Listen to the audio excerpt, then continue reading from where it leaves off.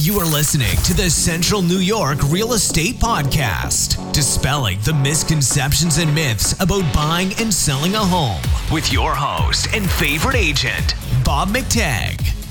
Thanks for joining me on another episode in this podcast, The Truth About Buying and Selling a Home, the myths, the misconceptions. My name is Bob McTagg. Thank you so much for joining me on today's episode. Today, I'm going to talk about two different topics. One is the truth about seller paid closing costs. So if you're a buyer, you're purchasing a home, we're going to talk about this term called seller concessions, where the seller pays your closing costs. And is this the truth? Does the seller really pay your closing costs? And I'm going to explain that. And then we're also going to talk about the truth about property taxes in Central New York. So we're going to get through this in about 30 minutes or less, so it's not going to be too long. But these are two topics that always come up with my buyers, with my clients.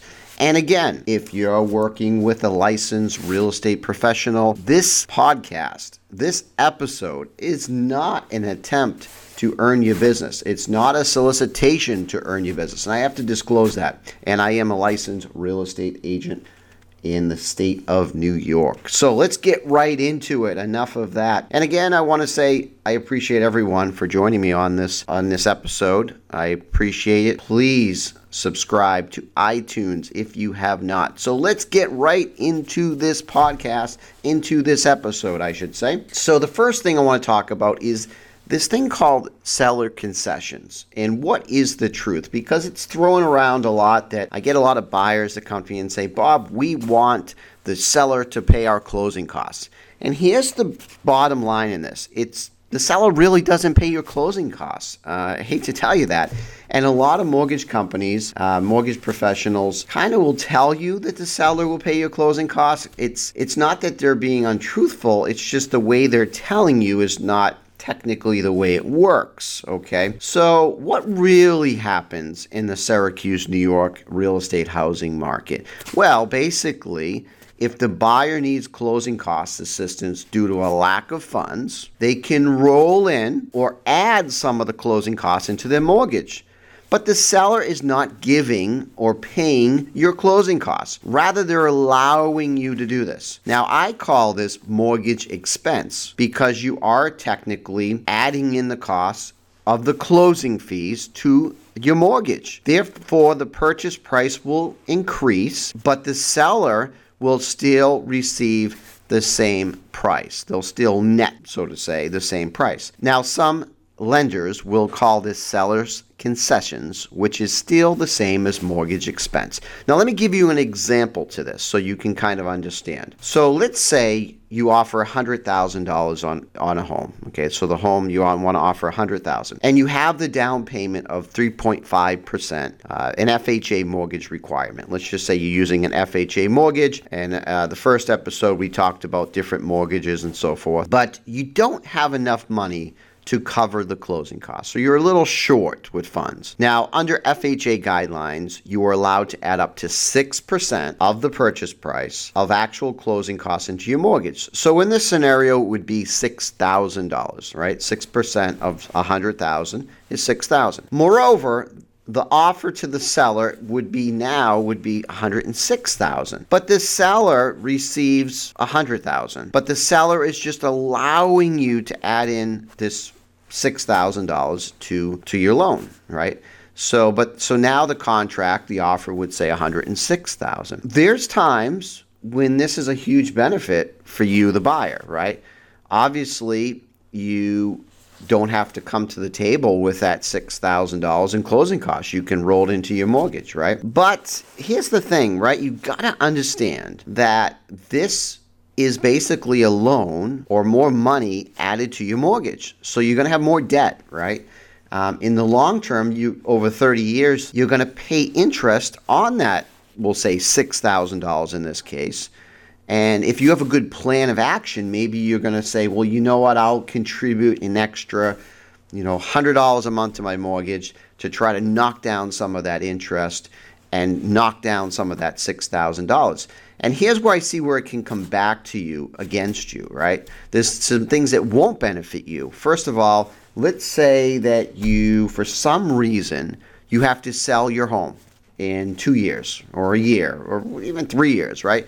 And the market's not in your favor. It's more of a buyer's market. So now you have to sell your home. You call me up and say, hey, Bob, we'd like to sell our house. And I say, okay, well, you bought in a seller's market and you bought for $100,000, which you got a good deal. But do you remember you added in that $6,000? And that my client says, yeah, Bob, we did, we understand. And we still, our principal haven't gone down on our mortgage because it's only been a year, 2 years. And I say, okay. And we run a valuation of what the house could be worth. And a lot of times you're not going to benefit from the market at that point, and you could lose money. At that point, you might have to pay the $6,000 back because your home won't sell for $106,000 plus with real estate commissions and all those fees. So you may at that time be at a loss, and you may have to come to the closing table with that $6,000. So it could rear its ugly head at that time. So keep that in mind. The other thing is when you purchase the home and you add in this $6,000, the house may not appraise for the additional amount you put into the loan. And that could be a problem. So it might appraise for $100,000, and so the seller's in the clear, right? Because they sold you the house for $100,000, but you added $6,000 in. So now you might have an appraisal problem.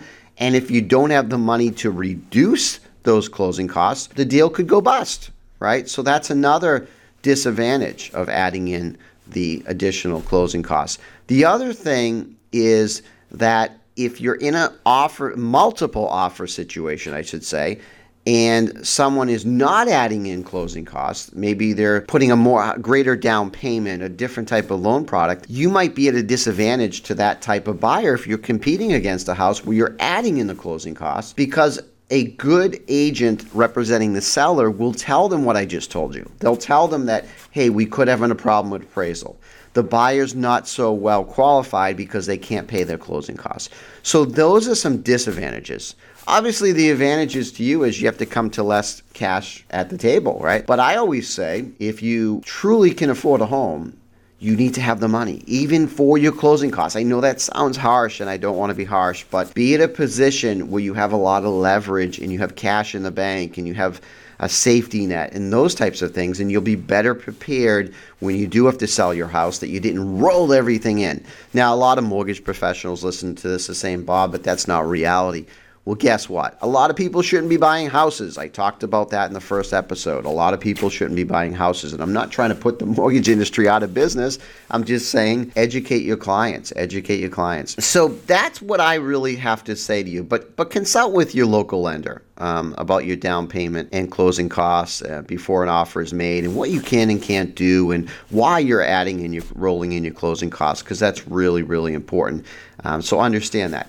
All right, let's go into the next topic, and this is the truth about property taxes. Now, this is a big one because I relocated here from Boston. How long ago was it? It was in 2004, and since that time in 2006, I've been practicing real estate and helping people. So I was at a big shock when I got here. I was like, I came from an area where property taxes were 1% of the price. And so when I came here, I was like, wow, things are so expensive. The only difference is in Boston, the property values are much higher, right? The land's more expensive than central New York. So the typical average house in most areas was like $350,000, $400,000. Our first house was almost $400,000. We couldn't have enough money to furnish the house, but that's a different topic. But the point is, the thing about it is in central New York, the average home price is $150,000 in Onondaga County. But the property taxes, the rates, the property tax rates, I should say, are a lot higher than in an area like Massachusetts. So there's a trade-off, right? Taxes never go away, right? And there's a lot of misconceptions and confusions over property taxes. So I'm going to try to give you an idea of the truth about property taxes, how they work in Onondaga, Madison, Cayuga, Oswego County, because we have one of the highest property tax rates in the United States. I think it's like the 5th highest in the United States is Onondaga County. And I'm not telling you that to get you, we'll say, unmotivated from buying a house and say, oh my God, but you got to keep that in context. You have to understand that. Now, it can be argued that the school systems in this area compared to other parts of the country are awesome. Now, I can't comment on that as a real estate professional. You have to do your own research and so forth. But that could be true, and because a lot of the tax goes to school district here, right? And also it can be argued that the property taxes right now, as it stands, are a deductible write-off on your income taxes, which is totally true. And again, the average home price is only $150,000, which is about $46,000 below the national average, according to most sources. So we're in an area where it's very affordable, right? But calculating these property taxes can be very challenging. And many home buyers, I should say, don't calculate the amount correctly, right? They never seem to calculate the amount correctly, or they have misinformation, and it's no one's fault. So I always tell people, overestimate your cost. That's what I tell my buyers. Like, if you're working with me, I would say overestimate. And what I mean by that is to keep yourself out of trouble. I always say it's about almost 4% of the purchase price, or 3.8%. But it varies from village to city and so forth. And the way it's calculated, I'm not going to go into a long discussion here about how you really calculate those property tax rates and so forth, because it's a complicated formula, let me tell you. So to keep yourself out of trouble, just think about 4%, right? So if a property is $100,000, the total estimated property taxes are about $4,000, about $4,000. $3,800 if you want to use the 3.8% formula I mentioned. So on a $200,000 property, it's about $8,000. And a $300,000 property, that's $12,000. You're probably saying, are you kidding me? $12,000 in tax? That's true. On a $300,000 property, your tax could be more than your mortgage, right? Payment, right? Depending on how much money you're putting down and so forth. And here's the crazy thing. In some village areas of central New York, the taxes can be high as 4.4% or higher. One thing you've got to understand is that the misconception mostly is the way that the data is presented. Like, for instance, so let's say you're looking at a home and you look at the listing online, and you're looking at a house and it says the property taxes are only $3,000 a year, but the house is listed for $160,000, right? So you're approved, really. Your payment is based on lower than 160. What I'm trying to say is that the taxes look very real for your payment, for your budget, and looks like you can afford this house, right? And it's listed at 160. Here's the problem that I see happen a lot of times. The mortgage company will ask you, what are the property taxes? And you show them the MLS sheet, or they look it up and they say, okay, it's only $3,000 based on this. Based on that, you qualify for this house at $160,000. Here's the problem. That house may only have $3,000 in taxes due to the fact that it hasn't been reassessed. So it might only be assessed for, let's say, $90,000 or $80,000 even. So assessment's not market value. But let's say now in a seller's market, the house is really worth $150,000. I can tell you, it might not happen immediately, but I can tell you that those property taxes may raise to the $150,000 purchase price. And based on my calculation, it could be close to $6,000 a year, or double. Now, you may get the loan based on the $3,000 a year in property taxes, and you may get a nice letter in the mail that says, due to an adjustment of your taxes, we have to raise your payment, raise your escrow account, and your payment's going up. And you're going to be like, wow, I have to pay another $200 a month? Where did this come from? And then you frantically call your mortgage company and you yell at them and you're like, remember I said this. Now, it might not happen, but prepare yourself for the worst. Have a talk with your mortgage company, your mortgage professional about this, what I'm talking about. And they might say, Bob doesn't know what he's talking about. That's okay. That's all right. And why not ask them and go through these scenarios and say, could this happen? Could I get one of those nice letters from the mortgage company, could this happen? How are you basing the taxes? Are you future pacing me? So that's something you've got to really understand. And here's the other thing is we see this a lot of times with, we'll say, bank-owned homes. And we talked about this in the last episode about bank-owned homes. And let's say that a bank-owned home is listed for $100,000. It's assessed for $200,000.